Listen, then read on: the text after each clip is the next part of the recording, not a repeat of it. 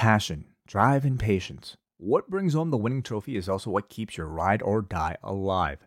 eBay Motors has everything you need to maintain your vehicle and level it up to peak performance. From superchargers, roof racks, exhaust kits, LED lights, and more, whether you're into speed, power, or style, eBay Motors has you covered. With over 122 million parts for your number one ride or die, you'll always find exactly what you're looking for. And with eBay Guaranteed Fit, your part is guaranteed to fit your ride every time or your money back. Because with eBay Motors, you're burning rubber, not cash. With all the parts you need at the prices you want, it's easy to turn your car into the MVP and bring home that win. Keep your ride or die alive at ebaymotors.com. Eligible items only. Exclusions apply. What's so special about Hero Bread's soft, fluffy, and delicious breads, buns, and tortillas? Hero Bread serves up 0 to 1 grams of net carbs, 5 to 11 grams of protein, and high fiber in every delicious serving. Made with natural ingredients, Hero Bread supports gut health, promotes weight management, and helps maintain blood sugar.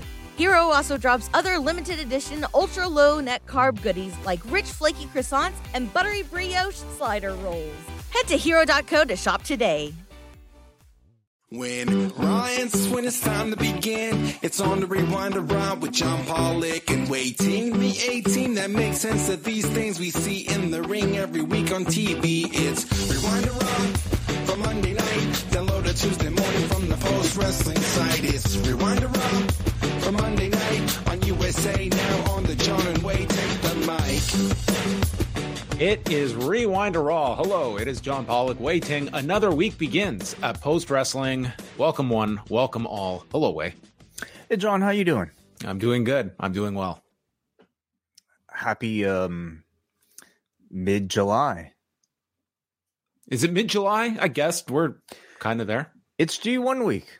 It is G1 week, which is the official end of the summer for us. It all goes down this Saturday. G1 kicks off, and then for the next month, we will be watching a lot of wrestling from various sweat boxes in Japan, as it is hot over there. I'm not going to complain about any of the heat that we're getting here compared to, I mean, just imagine what Sumo Hall is going to be like middle of the summer. I've heard it gets very hot in the summer, especially G1 final time. I hope they fix their AC, if there is AC at all. I mean, we're not that far off, John. You know, like it's pretty hot here in Toronto too. It's pretty hot in many places in the world, I imagine. It's exceptionally heated this year, more than most, I have found. And this is not just anecdotally. It sounds like this is like one of the hotter series of temperatures we have had. Yeah. So stay inside, listen to podcasts all summer, and do so at the Post Wrestling Cafe, where we are giving you no less than 6 shows on the cafe this week between our great team. So you jump on at postwrestlingcafe.com or video.postwrestling.com. What you are in store for this week includes Way and I sitting down and doing the only skill set that we have, talk. We are going to talk to one another about threads. We're going to talk about movies. We're going to talk about Stan Hansen. We're going to talk about everything. So look forward to that later this week at the Post Wrestling Cafe. That will be dropping Tuesday, late afternoon, early evening. And I am glad that we have this schedule that is so handy that I can refer to, because Wednesday, the double shot is back. We're chatting Adrian Adonis, bit of a preview of that in today's news update. If you want to go over the Coles notes of Adrian Adonis, a very, very tragic end to his death, but a very, noteworthy career in the 34 years that he lived. MCU later on Thursday. Way, if I've missed the first 3 episodes of Secret Invasion, what have I missed? What am I diving into on episode 4 with WH and Rich Fan? I would say you missed like a pretty well building story so far of a lot of mistrust and a lot of perhaps details into Nick Fury's backstory. You know, one of the more secretive characters in the entire MCU. We're learning a whole lot about this season. So more importantly, you get to hear Rich Fan and WH Park talk about comic books and comic book movies and TV shows, which is my personal hook. Yes, the blind eliminator tournament at Post Wrestling. I'm sorry, AEW, you have nothing on us. Yeah, absolutely. They are our Big Bill and Brian Cage, the Yeah, I mean that in a positive way, because I think those two are a great team together. Which one is Big Bill and which one's Brian Cage? I don't know if either strike me as those two being the best representatives of each one, but we'll say that.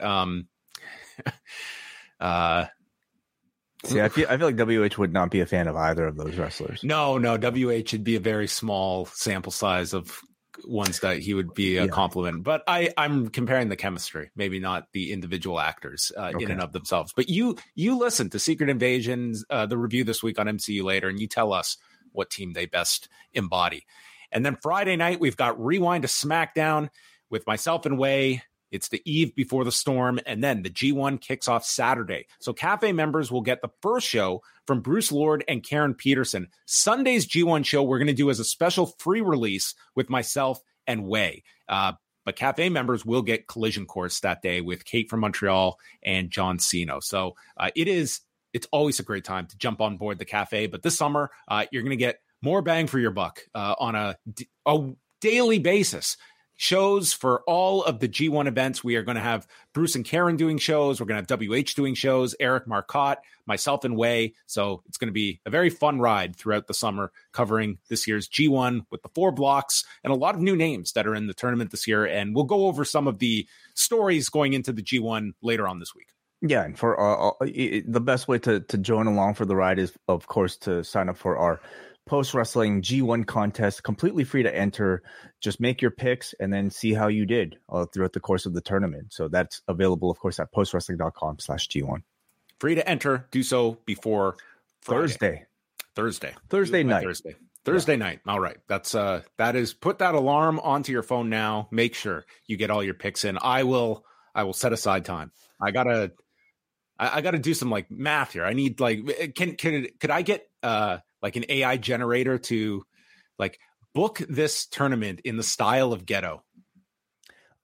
I wonder how ChatGPT would possibly do with G1 picks. I mean, RandoBot is completely random, and RandoBot typically does pretty well. But how would AI that actually? If we gave a brain to RandoBot with, could assess past G1 patterns, Ghetto's booking this year, the new stars he's getting behind, the new Three Musketeers. That would be very interesting. What all could we do?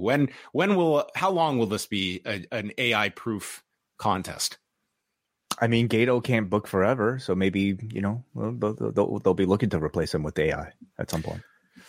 Well, the big show that is sweeping the nation at the post-wrestling universe. It is Collision Course with John Cena and Kate from Montreal. Way and I are going to share some of our thoughts on Collision, but if you want to go get a sample of Collision Course, we have made for 1 week only a free sample of their show. You can listen to this past weekend's show where Kate and John go through Samoa Joe versus CM Punk 4 from, well, billed as 4. They've had more, but 4 is the unofficial chronology now attached to these two members in Regina, Saskatchewan. So go get all the happenings from Kate and John with their always thorough rundown from our newest show at Post Wrestling. Yeah, that's available on the free feed. So just scroll down beneath this one. You'll be able to find this past week's edition of Collision Course. I thought the two of them did a great job. We even heard from some callers on the show as well. That is true. Yes. We also did a show, myself and Andrew Thompson, on a Friday night. A lot of great calls on Friday. So if you want to catch up on the weekend action, that is where you can go. But I want to go back to Regina, Saskatchewan way. And what did you think about week number 4 of Collision and CM Punk Samoa Joe? So this was, I think they're, appropriate, like biggest swing at bat for Collision thus far. The first episode, well, arguably maybe outside of the first one with the return of CM Punk, but first one had a lot of hype just with Punk coming back. Second one had him, it still felt like relatively big because it was our second appearance from CM Punk. You got a bit more of a fleshing out of some of the characters involved. Third one was where things took a real turn without much to look forward to. I would say the excitement around, the show had pretty much died down at that point, and it resulted in the rating that we ended up getting. This was where they really picked things back up with a huge, at least to longtime fans, singles match, a rare singles match involving CM Punk on TV. And, but the big discussion I think coming out of it was that it wasn't the best match on the show. I thought it was a satisfying match. I wasn't expecting them to maybe, deliver us to us like, a 60-minute draw or anything, resembling maybe their prior matches. But I thought it was satisfying and appropriate given, what I've seen of the two lately. But the match of the show was certainly FTR versus Bullet Club Gold, which that went 30 minutes and it was an outstanding match. I thought this was the best Collision to date of the four. I thought that this was such a well-packed show that had just a collection of just a lot of elements. Like, obviously, Punk and Joe was front and center and should have been front and center for this show. And they were in a tough spot where you are taking a match that, even if you were a big fan of it in the first iterations in 2004, with so many years removed, you're going to romanticize it so much more. So you're fighting history with your fan base, and you have to do it in 15 minutes with a commercial break in there. So it's, it is, and it's just natural. These guys are they're 18 years older, 19 really from their, 18 from the last time that they had a match together. I was with you. I thought like it was certainly the tag match that was the match of the show.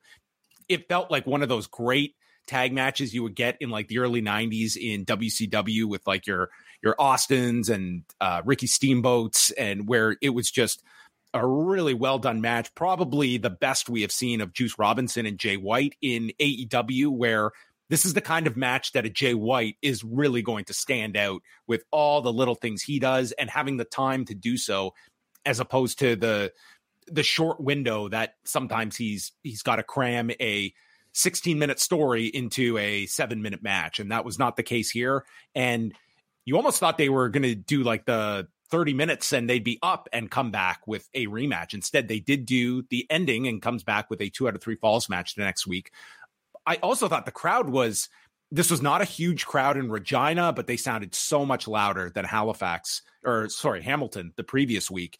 And that was very true in the opener with Ricky Starks and Powerhouse Hobbs, who I thought had a really good 11-minute match for the time that they had. The crowd elevated it. They were into both guys, and a bit of a surprising outcome with Hobbs losing, at least in my mind. But I really liked this show on Saturday. I had to break it up because I was watching the UFC pay-per-view, but I found like this was a show that I was glad that I got to see on Saturday night, and it was the most satisfied I left a Collision with so far after the first 4. Mm-hmm. It was a show where we were also supposed to get Athena versus Willow Nightingale, and due to injuries to Willow that they discussed from the New Japan shows, she was unable to compete. And I don't know where they might have made up for that time. One would think maybe that went into the half-hour tag team match that took place. But I think the show was kind of, we don't know. I'm sure they would have had a great match. But all I'm saying is we didn't have that much like build for this show. And I think it helped the show because it felt like we had a lot of breathing room for a lot of what we ended up seeing, and enough anticipation being put in for almost everything on this show, whether it be this tag team match or the 2 Owen Hart Cup tournament matches or the return of Scorpio Sky. Even got a little bit of Julia Hart in there as well, putting maybe her sort of like winning streak into more of a spotlight. So I agree. I thought it was a very satisfying 2 hours. Mm-hmm.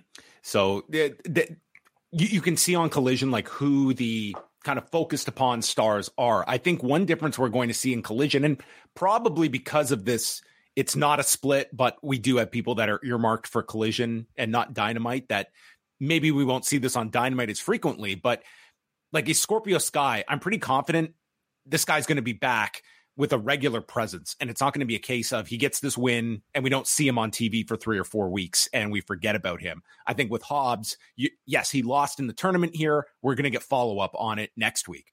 Punk, is going to be on every week. Joe's going to be on every week. Juice and Jay, like those 4 are Miro and Andrade and the House of Black seem to be, they're all progressing week by week. And I think that does help, because sometimes that's where momentum gets lost on Dynamite, is someone has a great match and then you don't follow up on it, or you do so on, not on the main show. And now you don't have the dark shows anymore to even follow up on in a smaller way. there's a set cast of characters, people that you expect to be around every single week, and that's how you're able to tell stories through consistency. I mean, Dynamite has that too, but it feels a lot more spread out. Maybe through Rampage too, even. But so thus far, Collision, I think, has given you a pretty defined roster. Yes, and so this coming Saturday, it's the show in Calgary. It is the Owen Hart Cup final with CM Punk against Ricky Starks, and then the women's final will be Athena and Willow. They're obviously hopeful enough that Willow can wrestle on Wednesday because she's advertised for Rampage, and then that winner will face the winner of Ruby Soho and Sky Blue, who have their match on Wednesday. Plus, you have the tag title rematch with FTR against Juice Robinson and Jay White that is going to be on the Collision portion, because Battle of the Belts will follow Collision this coming Saturday, and that's got Luchasaurus against Sean Spears announced so far. I thought they might just put the tag titles on Battle of the Belts and let them go like 45 minutes, just do the 2 matches on Battle of the Belts, but probably best to put them on the prime 2 hours, because I could see a drop off for Battle of the Belts. I could see that too, unless they announce something, extra special for Battle of the Belts. And judging by prior Battles of the Belts, that has never really been the case. So. What if Luchasaurus and Spears go the hour? Okay, then maybe change my mind. I mean, longer doesn't necessarily mean better, John. So, can it be a compelling, hour after already a 2-hour show? How much Brett is going to be all over the show? Not physically there, but just the present. Like, you're in Calgary. It's the Owen Hart Cup. You've got FTR that I would imagine open the show and Punk closes the show with Starks. I mean, it'll be a very interesting show. Or the women's final might open as well.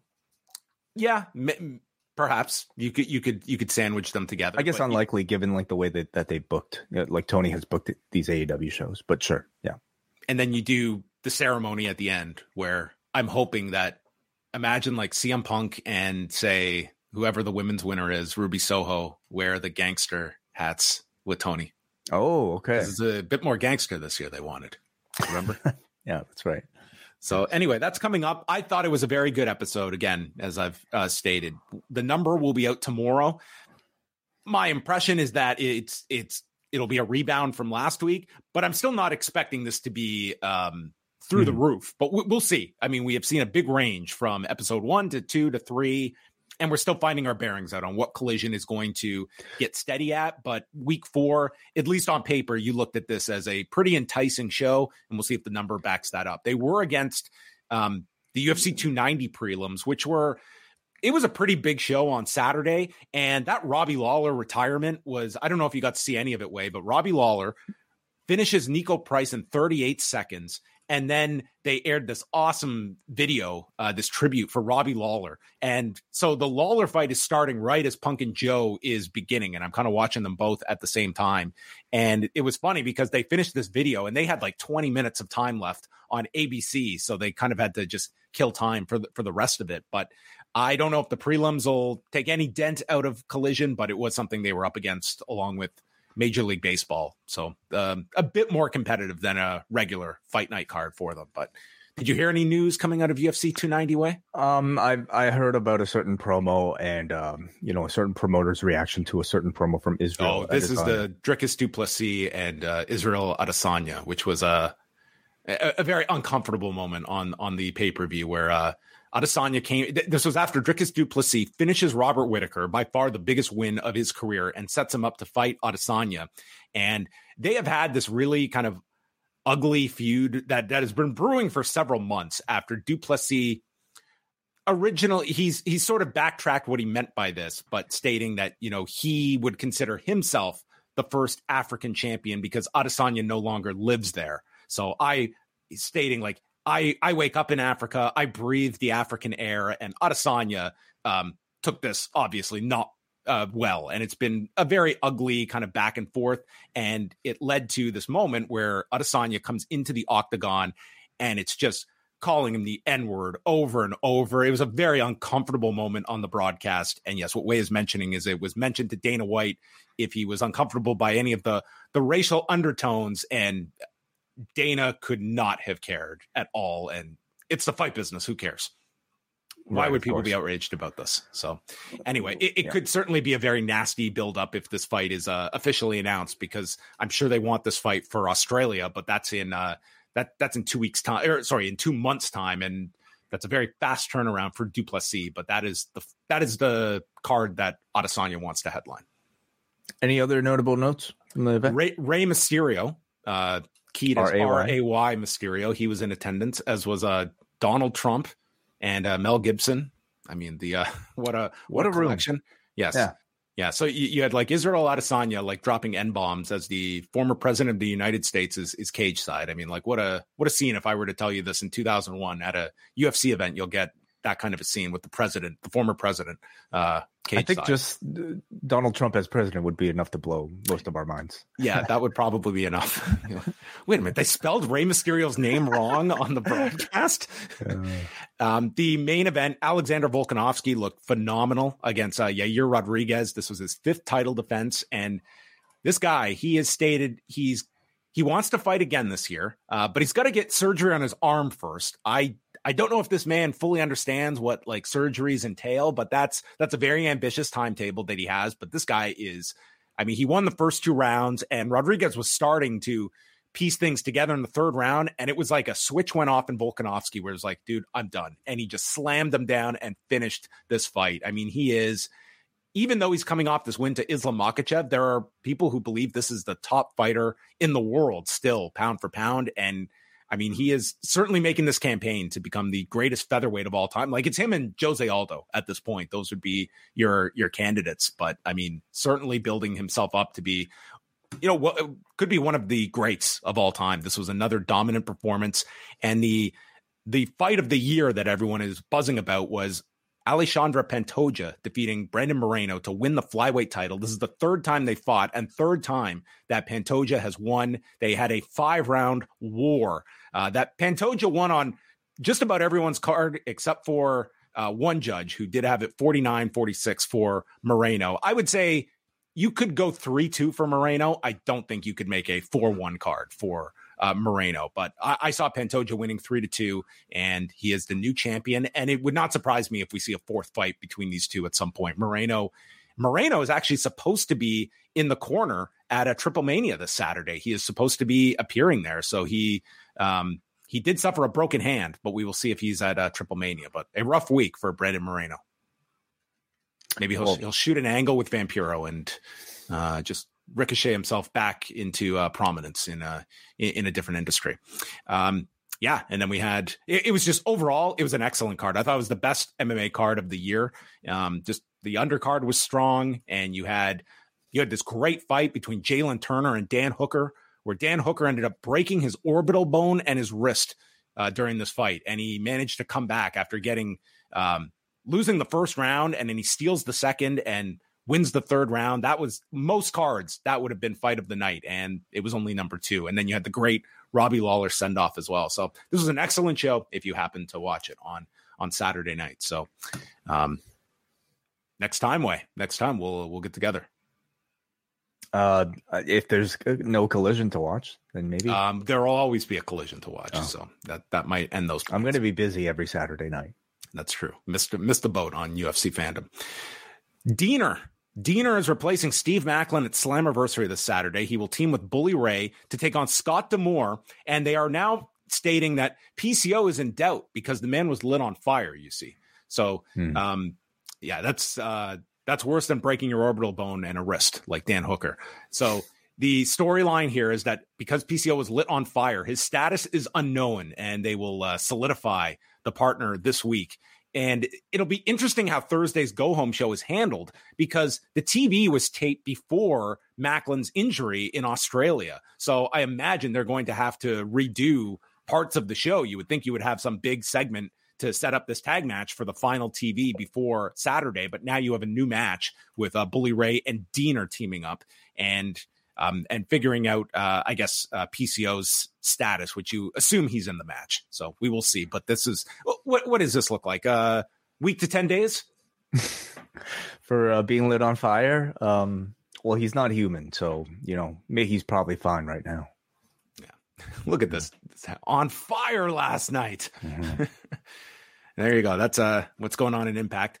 WWE is returning to Saudi Arabia. Brandon Thurston reporting that the date is November the 4th, which is a Saturday. A source in the company did confirm this date to Post Wrestling. So this will be their second of 2 shows this year in Saudi Arabia, and it will take place a month after Fastlane and 3 weeks before Survivor Series. And as we saw with the newest premium live event schedule, they ditched the December show last year. So Survivor Series, most likely the last PLE of the year, but that will be the return to Saudi Arabia, and probably something.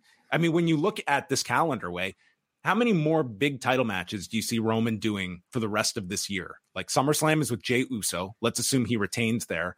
You've got the Payback show that is Labor Day weekend. You have Fastlane, Saudi Arabia, and Survivor Series. Like, it's very possible that Survivor Series, he doesn't have a title match if you bring back War Games, and Payback and Fastlane, you wonder if he'll be on those shows, being that they're smaller ones. Mm-hmm. Honestly, at this point, it's kind of hard to say because they managed to prove that they don't necessarily need a Roman Reigns title defense in order to attract interest in a Roman Reigns appearance. So, one would expect this Jey Uso, story to maybe continue beyond SummerSlam, and that might be good for another singles match with the stipulation or something. But beyond that, listen, they could create a new challenger pretty easily, and there are a lot of fresh matchups for Roman right now on SmackDown, so I could see at least a few more, en route to WrestleMania. Yeah, it's just interesting that here we are, they haven't exhausted any of them. No, it's it's going to be Rumble time very shortly. It's like when you're looking at charting out the rest of this year for Roman Reigns, they are going to get there. And I mean, it seems like WrestleMania will be here sooner than we think. Mm-hmm. Ratings from Friday. We're going to start off with SmackDown. This was a giant number for SmackDown. In particular, the most successful segment of the year and of several years for WWE with the Bloodline. Wow. So the overall show did 2,561,000 viewers, which was their highest number since early June. And they did a 0.76 in the demo, their highest since that famous Christmas Day episode that had the NFL lead in. So you're looking at a highest number in almost 3 years in the 18 to 49 demo. And then we got from Brandon Thurston the quarter-hour breakdown. And this second quarter ended up topping 3 million viewers and 1.2 million in the demo. This was just a gigantic quarter that they did. So, I mean, we saw the reports that it did go overtime, but this was a gigantic hit. And I was not surprised watching this, that 35 minutes of the Bloodline was going to draw in fans. And this was like their most successful quarter in years. I mean, if it went overtime, I'm willing to bet nobody was really too urgent to cut them off, because the more these people in this storyline continue to appear on their TV, the more success it seems to bring to the overall show. So I'm sorry, Karrion Kross versus AJ Styles. I'm sure that they were more than happy to have this one go long. So this was like the This Is Your Life segment that went over dramatically, but it also did a phenomenal number. So if the easiest way to get forgiveness if you go overtime is you post a quarter like this one that they did. And I mean, it does tell you something. I don't think you can do this every week, and you can't just do it with any other story. But for this one, it just worked tremendously well. 3,070,000 viewers, 1,229,000 in the demo for that second quarter. And I mean, the rest of the show all performed well. There was not a real dud segment. It's just that first 35 minutes of the show were, especially the 8:15 to 8:30 segment, was through the roof. And correct me if I'm wrong, but did they ever promote that Roman was going to return at the end of the show? Not until it was late in the show when they announced that Jey Uso has come back from the hospital. They did not state that we will hear again from Reigns and Jey Uso. So yeah, you got a second Bloodline segment at the end of the show on top of it. Mm-hmm. Right. Yeah.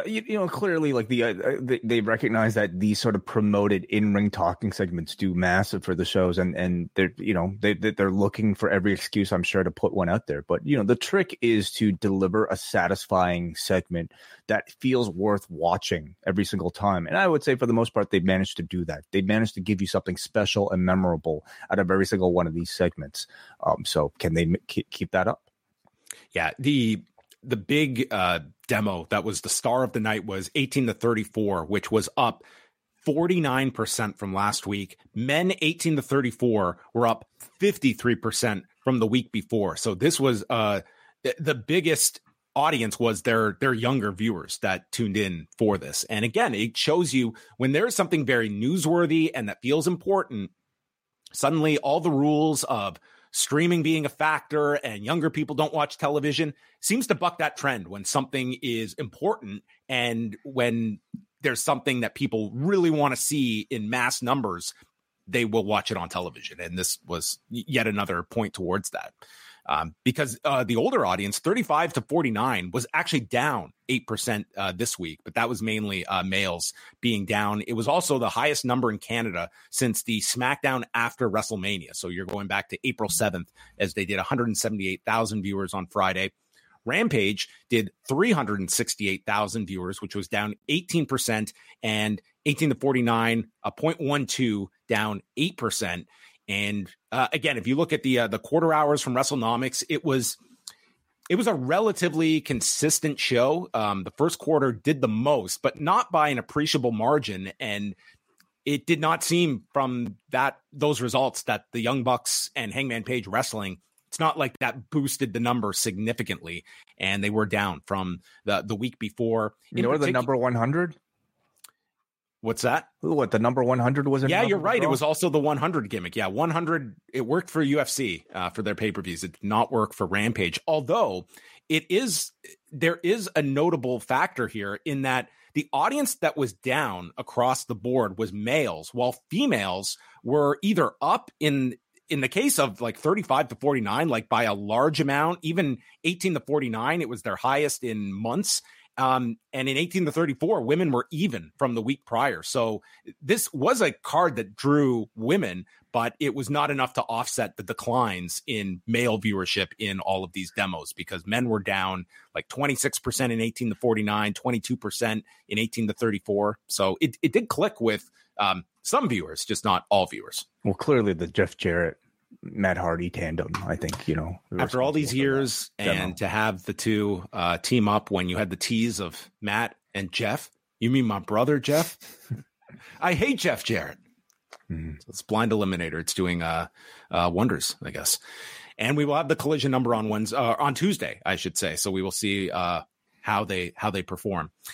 And the last thing, we will just look ahead to the next two nights. So NXT, they have a pretty full lineup. Judgment Day, all four members of Judgment Day will be on the show, and they're pushing the idea. Carmelo Hayes better watch out for Damian Priest. He could cash in on him. Interesting. I really didn't see any promotion for that tonight. Graves was bringing it up a few times in commentary that Carmelo Hayes is a potential target for the cash in. I guess so, but I mean, you'd figure the Judgment Day themselves might mention something, but that's okay. Let them get their trip to Florida in and settle and then realize, hey, they just got back on the same page tonight. So maybe, that's the last thing on their mind. Ilya Dragunov takes on Braun Breaker in a number one contenders match, which should be great. And that sets up the Great American Bash match with Carmelo Hayes for the winner. Tiffany Stratton against Ivy Nile in a non-title match. Andre Chase and Duke Hudson against Drew Gulak and Charlie Dempsey. Kalani Jordan against Cora Jade. The debut of Lucian Price and Bronco Nima. But the big match, it is Joe Coffey against Channing Lorenzo with the ultimate stipulations. If Lorenzo wins, the charges against Tony D'Angelo, who has been in jail for weeks, will be dropped. I don't think this is how the judicial system works typically, but in wrestling, different rules. And this is in Florida, so it's very feasible that this is legit. Whereas if Joe Coffey wins, Tony stays until his trial, and Joe Coffey has been tipped off that it's an unwinnable case for D'Angelo, and he'll be going away for a long time. So there's a slam dunk case against Tony D'Angelo, but if this man Channing Lorenzo wins a wrestling match, charges go away. Could you imagine if this is how it worked in the real world? Crazier things have happened in NXT and the Performance Center, so it feels like it fits, doesn't I'm it? gonna find out if Channing Lorenzo is a rat if he goes against Tony D'Angelo. I mean, there's a documented murder that those two were involved with. Yeah, I mean they were kind of responsible for the disappearance of Pretty Deadly, but they did turn up. Right. I was more so talking about the guy who's Stacks. Oh, that's right. Yeah, he got no one's seen him. He went to Vanished undercard. Yeah. Two Dimes. That's who you're thinking. Two Dimes. I'm sorry. Yeah. Stacks is still here. Stacks was Apologies. is Channing Lorenzo. Yes. Okay. Dynamite in Saskatoon. Orange Cassidy and Darby Allin against Daniel Garcia and Sammy Guevara in the Blind Eliminator tournament, which should be really good. MJF and Adam Cole against Big Bill and Brian Cage. WH Park and Rich Fan. Ruby Soho against Sky Blue in the Owen Hart tournament. Jericho against Commander. Swerve Strickland against 18-year-old Nick Wayne. And the BCC and Elite will each reveal their mystery partners for Blood and Guts. And there seems to be a lot after the Kenny Omega promo after the show went off the air. Certainly the direction does seem to be Kota Ibushi on the Elite side. And if not, I hope they have something equally as big, because that is the one now that people are expecting. Yeah, I mean, but AEW hasn't really. They've done these sort of teases and not necessarily delivered before, and people still seem to move on. I mean, Mercedes Moné, anybody remember that? Britt Baker tease way back. Yep. Yeah. So I mean, we hope it's somebody on the level of a Kota Ibushi. Certainly, it would make for a wonderful moment. But yeah, we'll see. I'm mostly intrigued not just by that, but also by the Nick Wayne debut as well. So I think that's going to be one of the more talked about things on the show, and how the crowd takes to him as well. I really hope they air another one of those video packages for the live crowd as well, and for the audience at home, because that could be a really cool part of the show on Wednesday night. All of your news can be found at postwrestling.com. After NXT on Tuesday night, tune in to check out Lowdown Davey P and Showtime Braden H. Lowdown and Showtime. Interesting. Yeah, I don't know about that one. But yes, they are going to be doing Up Next on Tuesday night, and they have a busy summer plan. They are going to be off to England. They're going to be taking the world by storm, and you can follow all of their happenings over at poisonrana.ca. They're going to SummerSlam. They're going to All In. They're probably in Calgary already for Collision. They're everywhere. I don't think they're going to Calgary. At least, maybe they could Spirit. Okay, take the train over to Calgary. Maybe. They did not go to Buffalo. That is where Raw took place on Monday night from the KeyBank Center. Just under 10,000 tickets distributed at last check from WrestleTix. So Raw this month is they're just doing tremendous business, and a big crowd on Monday night. And there to welcome them to the show is Finn Balor, who comes out, and his issues with Seth Rollins have not been put to rest due to Damian Priest. And we have the fracturing of the Judgment Day, and that would be playing itself out here on live national television. Ripley and Dominic come out and state this is a conversation for private, not on TV. And Balor accuses Priest of hijacking his moment at Money in the Bank, and Ripley comes into the ring, shutting him down, and he leaves. So Ripley says this is their business. We still run Raw. And as the crowd is shouting down Dom, Seth Rollins comes out with buffalo wings for the cheapest pop maybe ever. Mm-hmm. This was so just, hey, go out with some buffalo wings. Yeah, where are we tonight? We're in Buffalo. Mm-hmm. Yeah, so. I imagine part of the intent here was to find ways to annoy John Pollock even more than usual with the Seth Rollins fake laugh, because he came out here with his wings eating as he was doing his fake laugh. And I can't imagine maybe a more obnoxious way to present.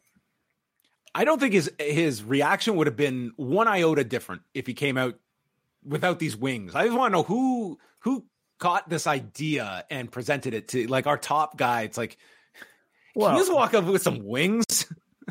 I mean, the character kind of literally dances between I don't know, endearing like babyface and completely obnoxious heel. And who are we to complain, because it's all completely worked out for him so far, hasn't it? Well, these wings probably went to waste. Dom freaks out over the music playing. He will not be disrespected. And Rollins says he's here to watch Judgment Day implode, and both threaten to beat the other. And they are going to have a rematch later tonight after last week's disqualification. Backstage, Priest is with Ripley and Dominic, and Rhea wants Priest and Balor to grow up and squash it. Priest said that he spoke to Balor, and he will speak to him again because of Ripley. So it is Ripley that is sort of the unifier here. She is the one that has to be the the one to go across the aisle and bring these guys together and keep Judgment Day intact. And Dominic's just whatever. I mean, Rhea really is presented as the only adult in the room. Like in fact, like she really felt called them children.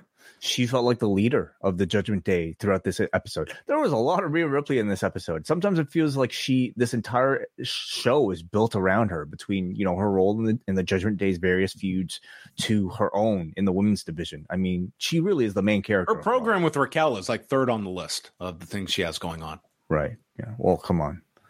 Wings, dude. You look at this.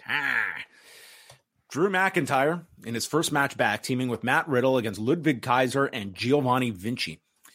Kaiser bails as soon as Drew is tagged in, and eventually Vinci is in and nails Riddle from the floor. So they take over. They get the heat on him until Drew gets the tag, and place goes wild for him. He's throwing Vinci all over the place, and then eyes Gunther and hits a big power bomb to Vinci. Gunther then pulls Drew from the floor, but Riddle takes out Gunther with a flying knee off the steps, and we see a Claymore on Vinci as Riddle rolls to the ankle lock on Kaiser to subdue him, and Vinci taps out in 10 minutes and 47 seconds.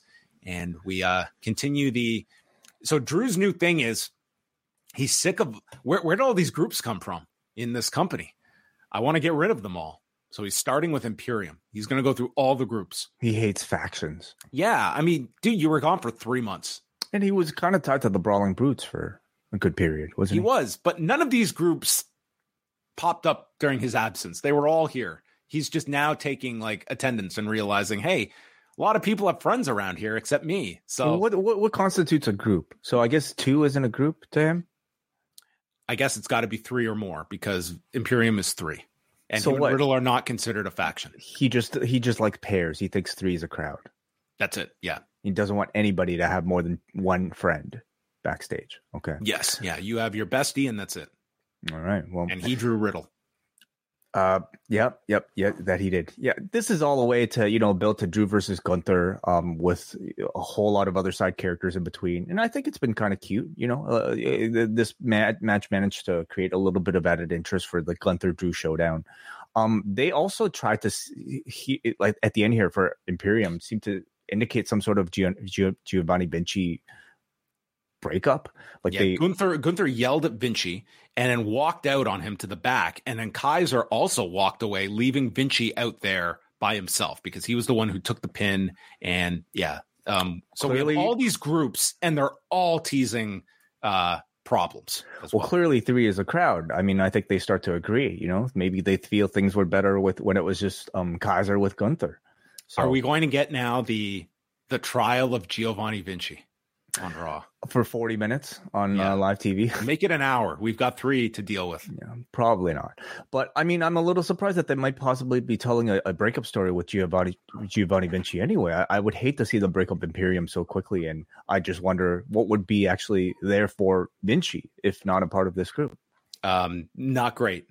I wouldn't go back to the smiling gimmick. He'd be back to the model. Yeah. Taking those snapshots of himself, and probably would not be on Raw too often. Judgment Day is in the back, and Balor blames Priest for him not being champion, and Rhea literally tells him, stop acting like children. Priest said, I never came out to cost you the match. I would never have cashed in on you. So he suggests that they could go back to the way it was. Balor says, or we could just wipe the slate clean, providing that I get Seth Rollins first. And Priest agrees to this. He thinks this is a fine idea. He knows that Balor can beat Rollins, and then says, regardless, it's covered, as he holds up the briefcase. And Balor's kind of unsure what this means. But essentially, he's stating, if you blow it, I'm the insurance, and I won't. Yeah. Either way, the belt is coming to Judgment Day, seems to be the threat. Does this also indicate that we're getting the Balor Rollins rematch at SummerSlam, or do you think it's a TV match? No, I think that this is the SummerSlam match because I don't think Rollins has anything else. I was thinking potentially you change it up and you would make it the 3-way, but it seems they're going towards the singles option with Rollins and Balor. That was my takeaway from tonight's show. With a heavy cash-in tease, I suppose. With Priest being sort of, lingering over top and maybe being ringside or something for it. Mm. Jackie Redmond interviews Sami Zayn and Kevin Owens. This was the most uninspired, champions. What's going on with you guys? I don't know. Just more of the same. We keep winning. We'll probably keep winning. It tells you how uninteresting these tag team championships are, unfortunately. I mean, we were all completely interested in seeing them win them from the bloodline. But after that, there really are no other teams for them to defend against at the same level of intrigue. And I mean, it just feels like, other than Roman and Solo, honestly, there are no actual tag teams that we really care to see, like Zayn and Owens defend against. Yeah, I mean, this was just we're really bored, but we keep winning. So Rhea and Dominic walk in, and they take issue with not being brought up as a potential team because any member of our group could win your tag titles. And then it just gets into and a yet promo. They have never cared to actually. No, I mean, they would be by default, they would be the number one contenders. I feel like they've already earned that shot, and they're clearly occupied with more important things. Dominic says he's going to take out Seth tonight, or Rhea says that Dominic will take out Seth because he worked on his cardio in jail, which was how long ago? How long can you train cardio and it still pays dividends, or is it just kicking in now? Oh, he's just maintained it, and there was a line in there as well about how he never runs out of cardio or something. Yeah. And it was just some sort of sexual innuendo that I thought was very cringy. But yeah, at this stage of the game, the jail jokes, I mean, this was very 2005 by them. But yeah, I thought Zayn and Owens were very underwhelming on this show, where it just seems like they're enough that they're main eventers, but this was just... Are they main eventers? They literally were on this show. I mean, but they were really side supporting act. Well, and we'll get into this later. I mean, again, it does show you that in this 6-man, as we're building up Balor, Zayn is consistently the sacrificial lamb that they designate for that spot in the match. Well, Rollins is a champion, and so... you're going to get great matches out of Owens and Zayn, but for as long as they're attached to the tag team division, it's not going to feel like they're the main characters of the show. We had a promo for Indus Sher and Jinder Mahal. Maybe that's in store for Owens and Zayn. They haven't beat them, have they? Well, you're right. Yeah, that might be it.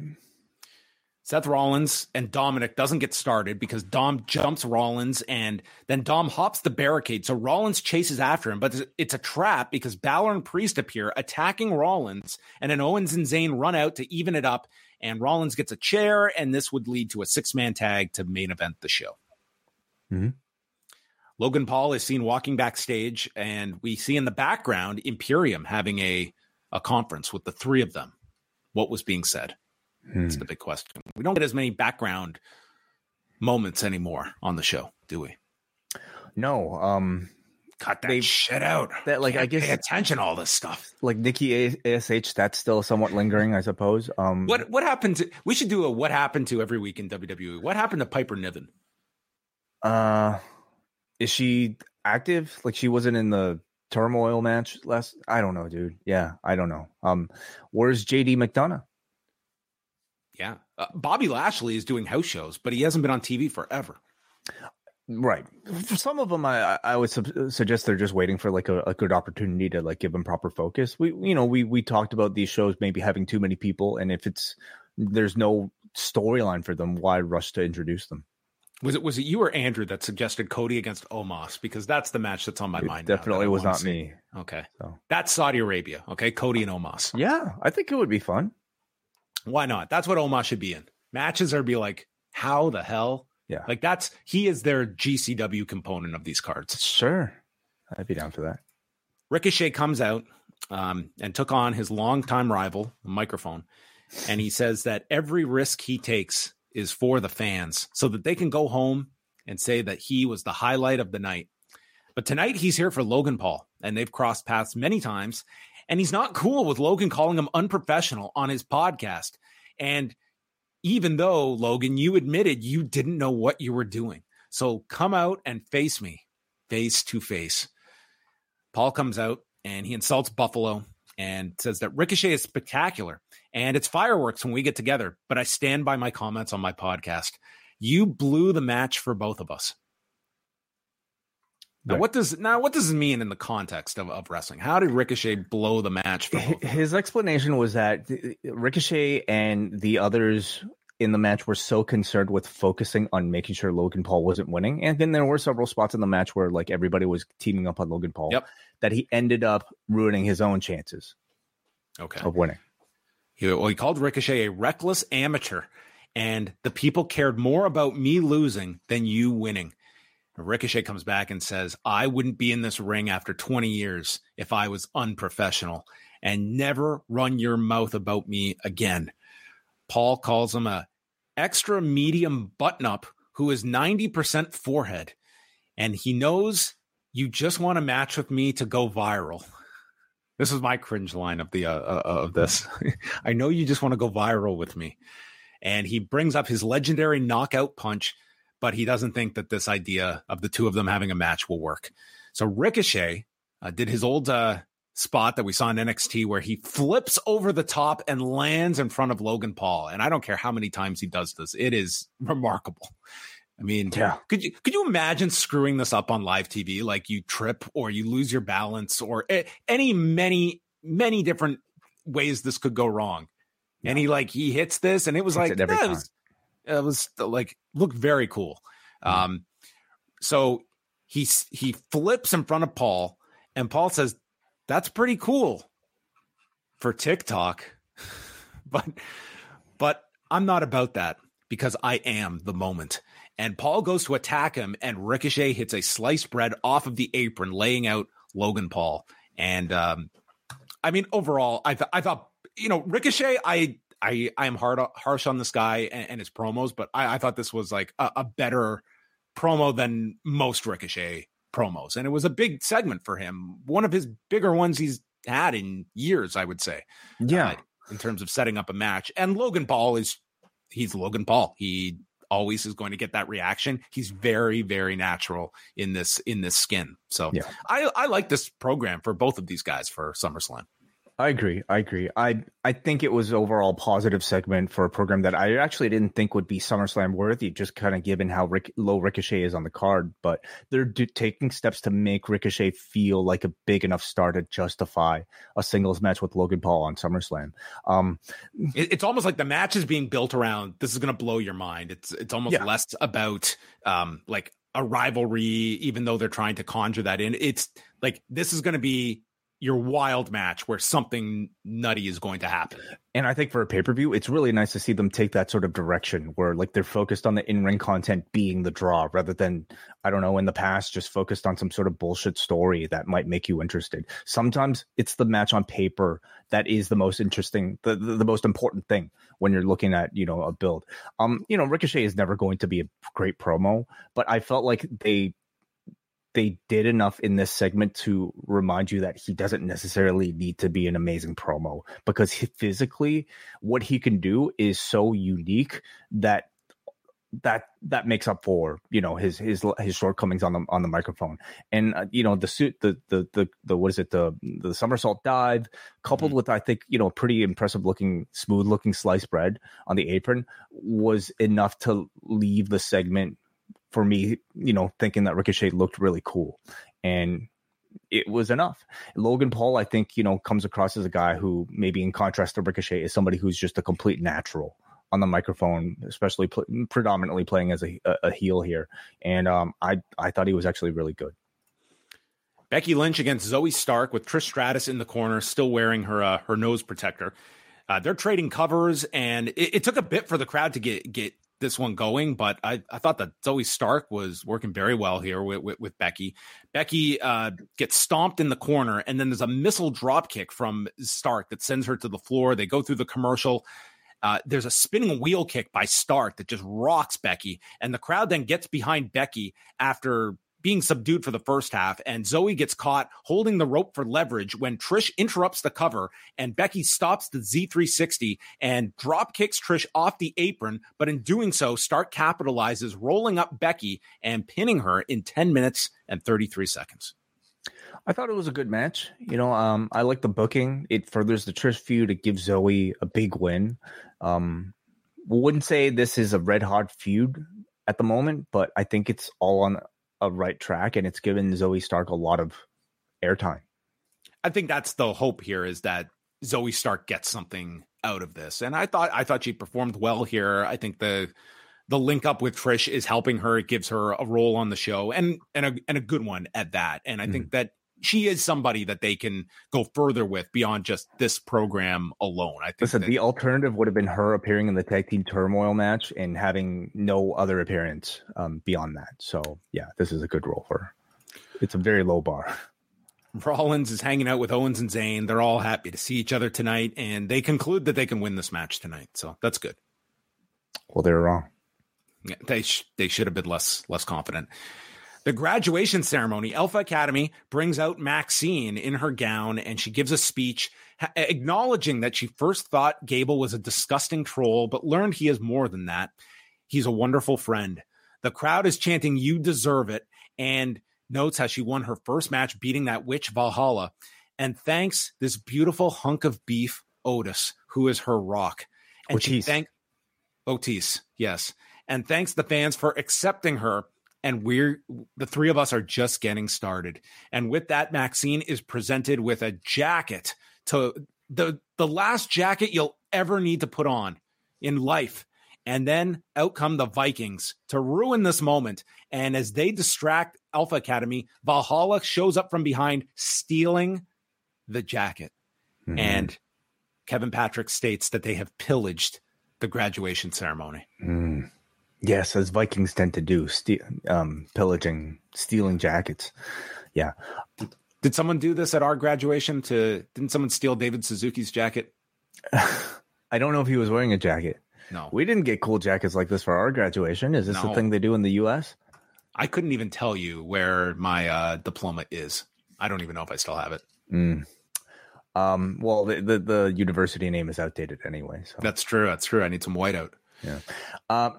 This is like harmless mid-card fun that actually seems to entertain and engage a lot of the audience. The audience is getting into Maxine, and this so. The three of them, it's serving as something for them in the mid-card. Doesn't do a whole lot for me, to be quite honest, but I mean, that doesn't matter. Like, all you have to judge is the crowd reaction, and a lot of people seem to love it. And something as silly as Vikings stealing somebody's jacket, ruining this moment for Maxine, who still hasn't put this jacket on yet.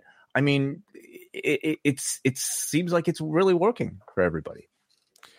I mean, at most you get like an 8-minute match out of Chad Gable every couple of weeks. And I watched Chad Gable. I was like, in another iteration, this guy's probably one of the best wrestlers in the world at this point that we're talking about. Maybe. I need to know, though, what are the Vikings going to do with this jacket? Are they going to put like horns on it? I hope Valhalla wears this jacket every week. Sure. Okay. Like, yeah. Like, what, like, have you ever seen a Viking wear a varsity jacket? I will next Monday. I guess so. I hope. Yeah. Shayna Baszler was just playing cards with herself backstage, and Emma came in and stated that it's her gimmick. She's the queen of spades, and that means she'll always have a deck of cards. What game would you play by? Are you doing magic tricks with yourself or crazy? Solitaire. Imagine if she had like solitaire set up. Yeah. Anyway, maybe she's just constantly shuffling, just like looking for all the queen of spades. That could be it. Yeah. So Emma comes in and compares how she too went after Ronda Rousey, and the two of them got rid of her. And Baszler says, and this set up a match. They felt this needs to be settled in the ring.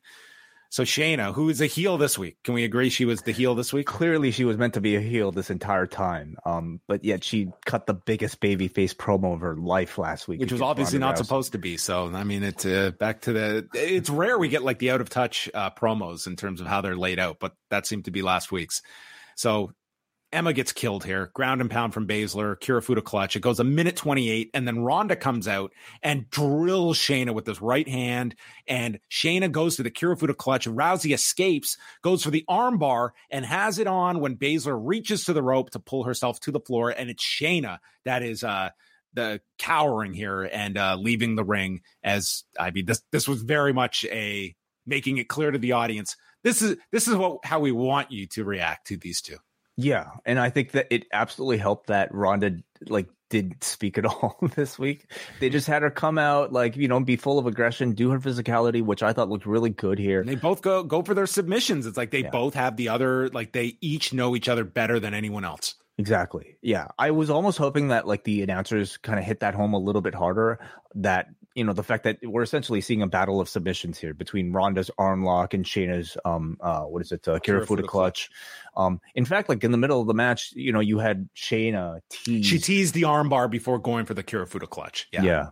So I hope the announcers make a bigger point of hinting on just sort of that aspect of this entire rivalry, because clearly maybe the other elements of the storytelling aren't conducive to people wanting to cheer for Ronda. I'm left thinking how they can continue to build this feud. We've already had a face-to-face microphone segment that wasn't necessarily, I would say, successful in getting the audience to cheer Ronda. I'm thinking they do more pre-produced video, where they can edit Ronda's words and hopefully tell her story to make her seem somewhat more sympathetic, UFC style. Shayna invades Browsy Acres. That'll just make her cheered even more, wouldn't it? Okay. What about they bore from NXT and they gotta get what's she his dumps name? Paint on Ronda. Dumps paint on Ronda. Yeah. What was her coach's name? Ronda's coach. Oh, Edmund Tarverdi. Yeah. Why has that guy not made the jump to pro wrestling? Edmund. I haven't. Is he what's he up to? I mean, he's not coaching any top UFC names anymore. He was involved for a bit with Edmund Shabazian. He was involved with him, but he's head movement. Yeah, that was the famous. Yeah, Edmund Call was head movement for the Amanda Nunes fight. So maybe if we need a talking head for some video feature, they could use Edmund or Jessamine Duke or whoever. We will see. This post-wrestling podcast is brought to you by NerdWallet's Smart Money Podcast. Financial literacy can be daunting, but it's one of the most valuable things you can equip yourself with. On NerdWallet's Smart Money Podcast, their trusted financial journalists offer easily digestible, conversational discussions on topics like balancing your portfolio. If you think an ETF is one of Cena's 5 moves of doom, this show might be for you. Planning for your tax bills this April, so you don't have to worry about a visit from Erwin R. Shyster. And putting away more money for retirement, because unlike most wrestlers at the end of their careers, most of us should only plan on retiring once. Listen to NerdWallet's Smart Money Podcast on your favorite podcast app. Future you will thank you. What's so special about Hero Bread's soft, fluffy, and delicious breads, buns, and tortillas? These ultra-low net-carb baked goods contain zero sugar, fewer calories, and more protein than the leading brands, and are high in fiber to support gut health. Shop now at Hero.co. Cody Rhodes comes out at the end of the second hour, and he apologizes to those at home, and pretty much apologized to the hard cam because I'm going to turn my back to you. Mm-hmm. He turned his back to the hard cam way. Broke the fourth wall. Oh my goodness. He wants to see all the people, and there's no invisible wall between me and the audience. There's nothing performative about me. And he was asked by a reporter about his momentum, and he gave an answer and talked about how strong business is. And if he's being honest, his in-ring momentum has been shaky because of a mountain in front of him named Brock Lesnar, who is not here tonight, but will be next week. And everyone has a Brock Lesnar in their lives. Fear of heights, Brock Lesnar. Crippling anxiety, Brock Lesnar. Student debt, Brock Lesnar. So until this Biden administration, who conquered Brock Lesnar. Clearly well, I shouldn't say make that comparison. Well, he doesn't look. He says that Brock Lesnar is something that is impeding you from success in your life. If this guy isn't like running for office or being a motivational speaker one day, then he's missed the mark. Okay. This wrestling stuff it's a stepping stone. It's below him at this point. Yes. He is not the type that looks and says, why? He dreams and says, why not? So he says, why not a rubber match at SummerSlam? Yeah.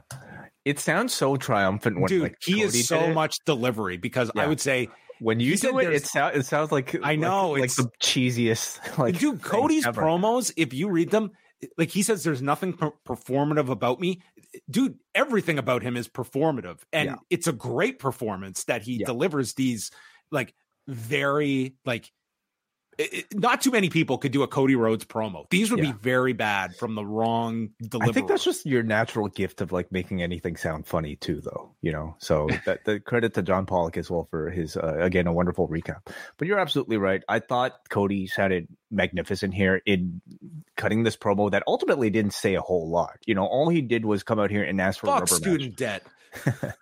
But he did it in such a way that just like felt like an incredible politician. He really has incredible charisma when it comes to just coming out and just delivering like the most basic but simple and easy to understand promos. Even something as simple as like, I'm going to turn my back to the hard cam so that I can acknowledge the crowd in attendance here. What a great babyface line, you know? Like using Brock Lesnar as a metaphor for the obstacles in your life. I think that's genius. Your terrible boss is Brock Lesnar. You know, your fear of heights is Brock Lesnar, and let's conquer Brock Lesnar together. You know, like it's excellent stuff. I think he continues to be the best promo for an active wrestler. Honestly, the only rival in the entire company is Paul Heyman to Cody, and maybe Cody's even better. And he ends it by stating he knows what it means if he beats Brock Lesnar, because he doesn't want to be the prince forever. I want to be next in line. Mm-hmm. He wants to start from scratch. He wants to be in the NIL program. The NIL, yeah. He wants to get sponsorships. Well, I don't think he'd make it. He's not an athlete in college, so I don't think they'd be interested in him. Really. So, yeah, it's interesting. So they're setting this up that like there would be, you know, either winner here would be in line for your title shot to continue here. He didn't specifically state which title, though. No, by design, yes. But yeah, I think you're led to believe that if he wins this, that's the next chapter here is what title is he going to go for? Yeah. And how does he get thwarted again? Well, yeah. I don't think it specifically means that the winner of this will get a title shot. It just means this will set Cody back on his path towards winning the championship. They could make it for a championship match, and I think a Seth match either way would make sense. In fact, if that's the case, I would consider having Brock win. I think that Rollins and Brock is a natural to go to. Totally, yeah. But then how does Cody finish his story? How does he get past this mountain? I mean, you could do a fourth Brock match before the end of the year. Like, if you have to keep Cody busy until the Rumble. 4 Brock matches? That seems excessive, but you're right. Like we're gonna get the 4th Cody Brock, and we're gonna get the 4th Pantoja Brandon Moreno fight this year. That's what's gonna happen. Okay. I love the promo, honestly. You know, keeps the focus on finishing his story, which is winning the world championship, and I just thought it was done in such a wonderful way. The Miz and Tommaso Ciampa, no DQ. Ciampa grabs a chair from the floor, and Corey Graves, this poor guy, like he has to do a lot of heavy lifting on this show with Kevin Patrick. Like he has to do a lot of the play-by-play and color. So he is going to explain how does a no DQ match work? And he just gets so tied up. He's just like, help me out, Kevin. Like he was just like, my battery's on low here. And Patrick is like, there are no rules. Like, thank you, Kevin. So there's a chair to the midsection of Miz. Then it's placed around Miz's neck, and he's run into the post. And Ciampa clears the desk, and Miz gets sent off the desk, and Ciampa brings out the table for the wild pop.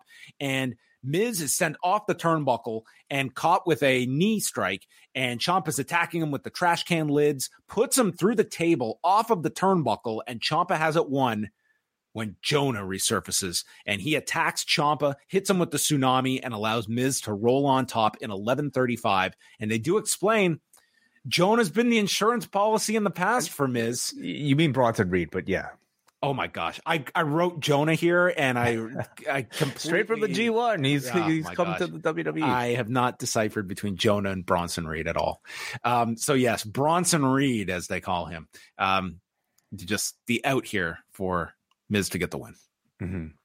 I thought this was actually like a pretty good match. You know, when they announced this rematch, I was kind of like skeptical because I feel like the less time Ciampa spends with the Miz, the better for his status on this card. But what happened instead was we got a Ciampa match where he kind of dragged Miz to wrestle his style. And that meant very high intensity, almost like a violent style of match that we're not used to seeing with Miz matches. And as a result, I thought the crowd energy was really strong throughout.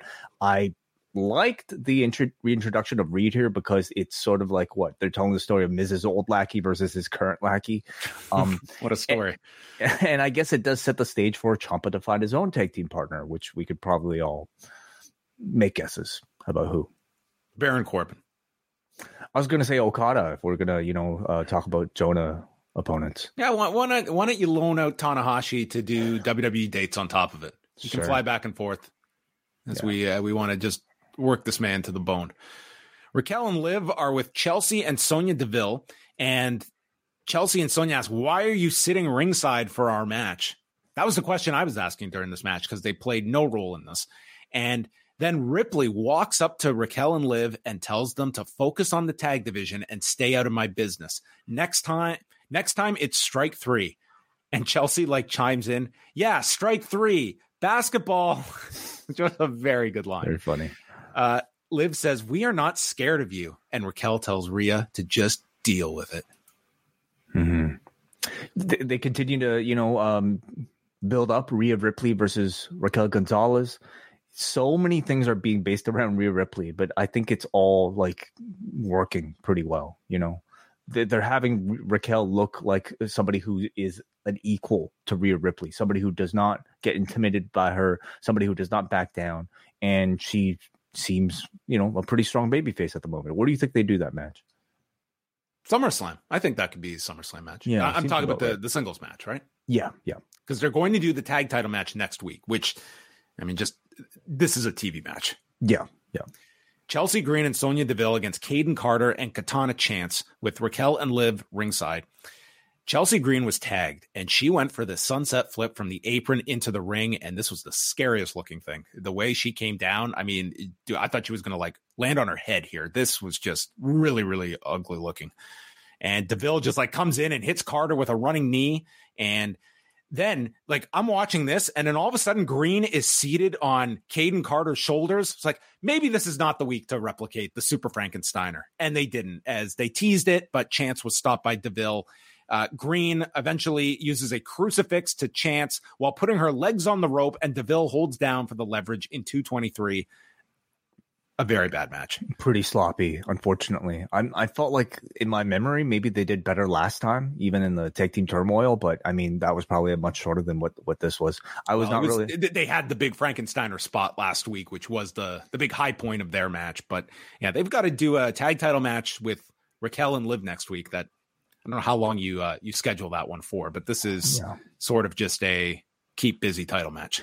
And that's the type of team that Chelsea and Sonya are. They're one of the few teams with actual personality, so they keep getting airtime and therefore they keep getting title shots. But they're so cold as contenders that you kind of know the results, just going Carter and Chance. I understand it's the babyface dynamic, but I think that'd be a really exciting television match. I think that's coming. I think they see a lot. I hope that it means they see a long-term, game with those two, because they continue to feel like the only actual tag team in this entire division. They have explained in this match, they're one of the rare teams that travel together and hang out together. Yeah. It's they're actually friends. They like each other. like they have matching. All these other teams just show up to work. They have matching gear. They have really cool tag team moves. So I continue to be very optimistic for them, and I think they're playing the long game with them. I can see them being like long reigning champions. But man, there aren't many teams in this division for them to go through, so they could take their time with them. Drew is with Riddle. These two have so little. Like, it feels like the most manufactured friendship that they have. Like, I could not fathom Drew lasting 10 minutes with this guy before he's like, I gotta go. So yeah. B-Sax walks in and Drew asks, is that what you're calling them? Or no, that's what Drew called them, B-Sax. And Drew asks, when did all these groups pop up? He's going to eradicate them, starting with Imperium, along with Matt Riddle's help. And Riddle then brings up that he has a match with Gunther next week. And Drew asks, why don't you hold it off for a few weeks? Because I'm off next week. And Riddle's like, we can get time off. And Riddle says, I've already got Kaiser and Vinci barred from ringside. And so Drew says, okay, cool. Let's go check out Buffalo. I'm really curious to know what they did. They walked in two separate exits, left the KeyBank Center, and they will see each other in 2 weeks. Okay, like Monday night at like 10 p.m. in Buffalo. I'd love to know where they ended up going. Mighty Taco, maybe. Yeah, I couldn't even give you any great idea. Somewhere with buffalo wings. Like we've tried to look for places to go outside of like this building after going to a show in Buffalo, and there wasn't that much going on. So maybe they know something we don't. Well, next week they are in Atlanta. So big crowd for Cody next week. Brock Lesnar will be on the show. Alpha Academy against Viking Raiders in a Viking Rules match.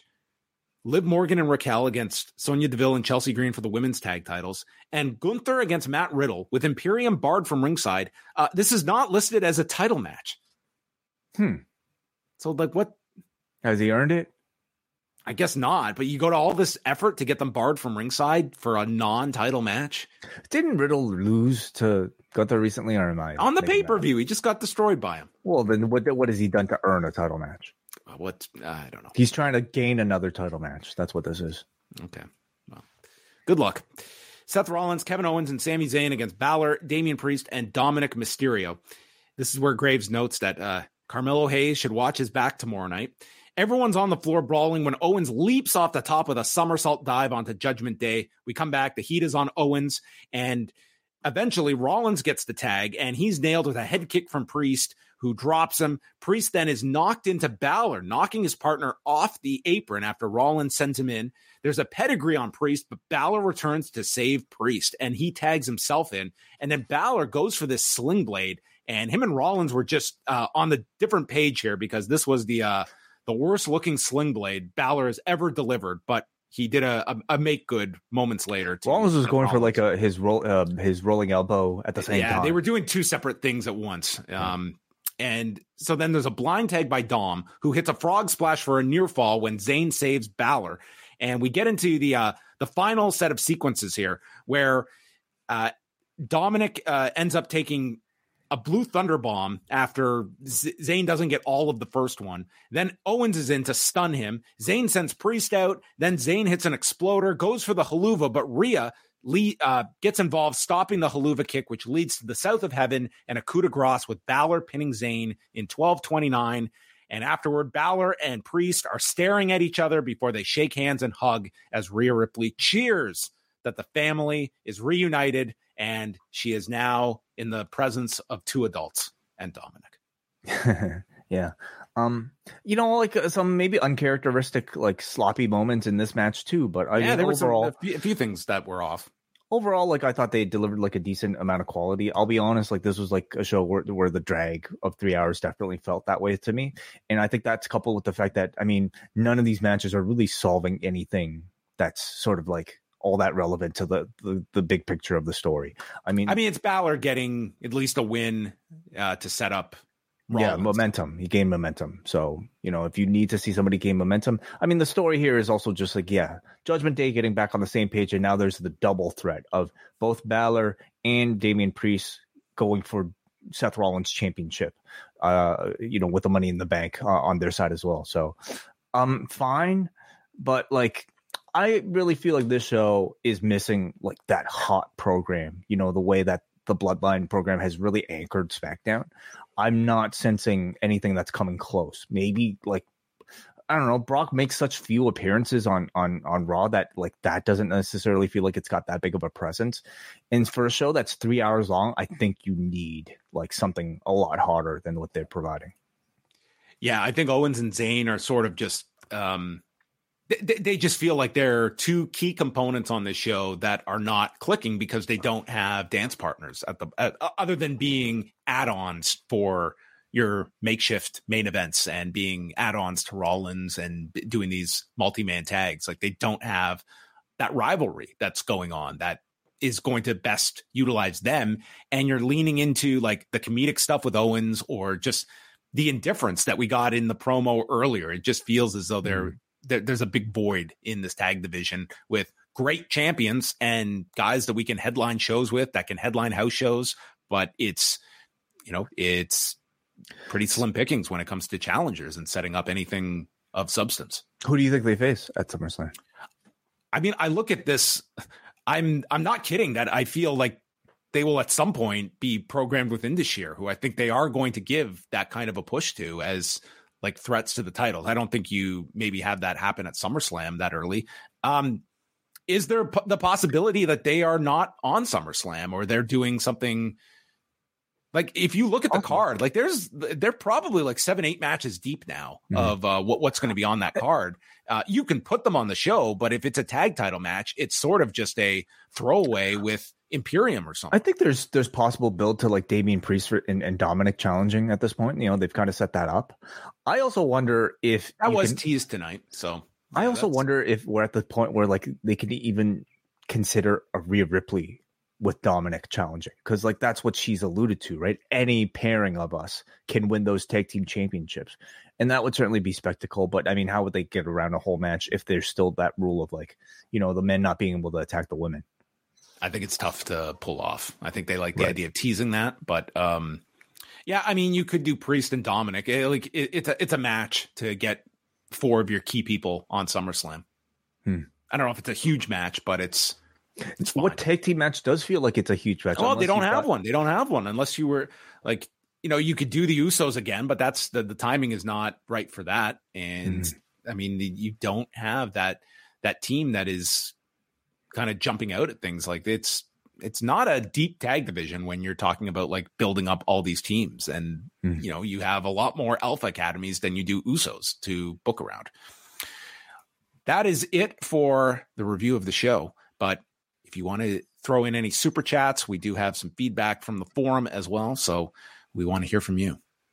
Let's go to forum.postwrestling.com, where all of our Post Wrestling Cafe patrons can write feedback for all of our post shows anytime. So would you like to start us off, John? Let's start with Jermaine from Chicago. Raw was okay. I fully know Vince is pulling the strings when I see Vince's booking trope of promising you one match and turning it into a tag match. Okay, he's referring to Rollins and Dominic. Because when they said Vince was steaming because of what Miz and Daniel Bryan did on Talking Smack, because he said you never promise a match you can't deliver. That's one of a book of hypocritical statements Vince has made. So Indus is coming. So what was the 3 matches we've seen on Raw? Practice? Lastly, I've been watching wrestling as long as you guys have. I just can't understand how you guys give the money in the bank to a guy who wrestles the champion on a regular basis. Well, let's clarify. Way and I did not give the briefcase to anybody. Yeah. We did not. I promise. We had no say in this. Priest wasn't elevated one bit by winning the briefcase. You should make someone winning that match. Am I crazy? You're always crazy, Jermaine, but we enjoy your craziness. I mean, okay. So is he? He's saying, I don't know who's making. Is he making a case for LA Knight? Is that the option? Like, who is going to be elevated by winning this? Logan Paul was not going to be elevated, but I thought that was the stronger pick. But I don't. Priest to me is a fine option to go with because that's the story you're telling at the moment. I think elevated is just kind of subjective, you know, like rather than necessarily like increasing his role on the card, like you want to maybe have somebody set up a storyline for their chase to the championship. And that's what they managed to achieve here with LA Knight's chase is getting a role on television. It's not winning the championship. I honestly believe like the briefcase would actually, I don't think it would do what people think it would for LA Knight. I think that guy's in like a fine position, and losing that match to me does not harm him. Mm-hmm. People just want to see him on television. They want to see the audience, the company get behind him. And I think WWE knows this. I think they have a very, I think in time, like, I think they realize what they have in LA Knight. Mm-hmm. And I don't know who else you look in that match that's like, man, they really blew it with this guy, like Ricochet winning or Shinsuke Nakamura. I also think beyond like just giving a guy money in the bank, you have to ask, can you see them as world champion? You know, because I think having a failed cash in is even worse than actually winning it. And, you know, and Priest, Priest winning the Rollins title. I don't think that's crazy. Of everybody that was involved in the match. I mean, if it's not going to be LA Knight, and maybe they don't see Logan Paul as somebody who should be having a championship of theirs, Damian Priest would definitely be the guy then. Yeah. I don't think it's crazy in this next year that Priest would win the title. Let's go to Sal from California, who says, I didn't watch Raw tonight, but I just wanted to say that Kate and John Cena have been doing great on the Collision reviews. I was happy to see you be covering the show, and they are a great team. Completely agree. Thank you for mentioning that, Sal. He also says, I also really enjoyed your interview with Chris Hero last week. I went to West Coast Pro on Saturday, and it was a great show, top to bottom. The highlight was Brian Keith versus Mao, and which even had a Yoshihiko appearance. I highly recommend anyone in the Bay Area to check out their shows. Appreciate all the extra shows on the Patreon feed lately. Have a great night. Yeah, I heard great things about the Brian Keith Mao match. So if you want to check out that show, it's up on independentwrestling.tv to check out.